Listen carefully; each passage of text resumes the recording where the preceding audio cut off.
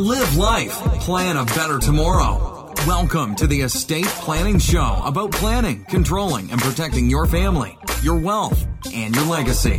And now your host, attorney Henry King Che.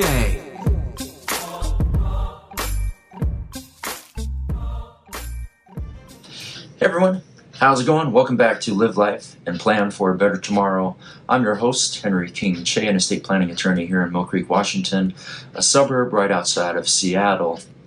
And today, we're going to get back into some of the nuts and bolts of drafting a will. And in most wills, you're going to see language called per stirpes. We're going to talk about what does it mean per stirpes. Stirpes sounds almost like a disease, right? Makes me think of burpees. By the way, burpees are great for high-intensity interval training workout, so I highly recommend that, but I digress. Getting back to per stirpes. Per stirpes is a Latin legal term by the roots, by the branches, and in estate planning, when we're talking about per stirpes, an estate of a decedent is distributed per stirpes if each branch of the family is to receive an equal share.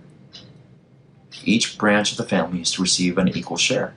Now that makes sense at first blush and seems very easy. And you might be thinking, oh great, well I can certainly use that term, and if I see it in a LegalZoom document or a template, I certainly know what it means now. But the complication comes in, and this is where drafting a will is not as easy as it may seem, and it's because of interpretations that can come up due to the fact of how the law has evolved. So under what's called strict per stirpes, or under English law or common law, versus, so there's the common law way of defining stirpes, per stirpes, or that division, right? Or the modern way of doing it. Okay. And the modern way is dictated by the Uniform Probate Code, per capita at each generation, or by representation. Okay. And you're going to end up with different results. And I'm going to do this by showing you a little branch graph, and I drew it so that the camera can read it, and you're not seeing the words backwards. So let's talk about the English strict definition and an application of per stirpes. Okay, so I'm going to hold up right here. Okay, hopefully you guys can see it. A little chart here. So by the branch, right? So at the very top, GP standing for grandparent. The grandparent has two children, C1, child 1, and child 2. And child 1 has a grandchild 1, and child 2 has grandchildren GC2 and GC3. Now, assume for this hypothetical that the grandparent is now deceased, and also his or her children, C1 and C2, are also both deceased. So the survivors under per stirpes, under the common law strict per stirpes, or the English definition, grandchild 1 would receive half of the estate, and grandchild 2 and grandchild 3 would then receive a quarter, which would take 1/4 each. So GC2 would take 1/4, and GC3 would take 1/4. So that's under the old English common law application definition of per stirpes. Stirpes spelled S-T-I-R-P-E-S, per stirpes. Okay, simple enough, right? Well, under the modern per capita or per capita with representation, I'm going to put up the same, right? So we have the same situation, grandparent deceased and the two children are also deceased. Okay. Now under the modern definition, under the Uniform Probate Code, what's going to happen here that's different from the common law application is that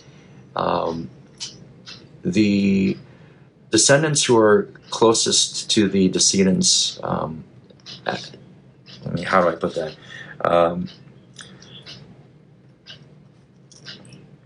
The shares would be determined at the closest generation to the decedent, with the descendant living at the time of the decedent's death.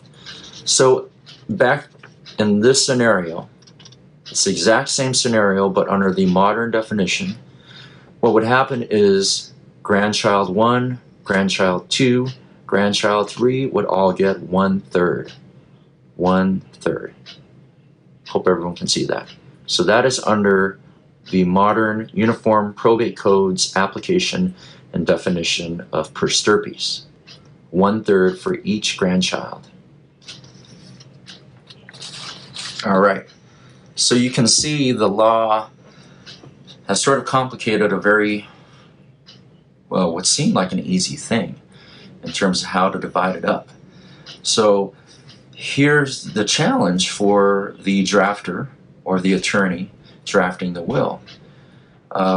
As I always said, what you want to avoid are issues of uncertainty, issues where there's going to be ambiguous meaning and things left to open for interpretation. And how you avoid that is by defining terms. What do you mean by per stirpes? And so as a drafter, you should have a definition section for per stirpes. Are you adopting the modern approach, per capita representation approach, or are you applying the common law English strict per stirpes application? Okay. Just for another example here, let me get these numbers right. Same situation, except grandparent has 3 children now, and child number 3 is alive, and everything else is the same. So child 1 deceased, child 2 is deceased, survived by child 1 is survived by grandchild 1, child 2 is survived by grandchild 2, grandchild 3. Child 3 does not have any children. In the old system,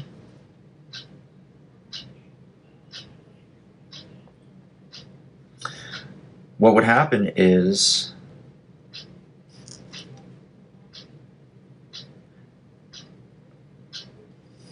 grandchild 1 would take 1/3, grandchild 2 and 3 would take 1/6,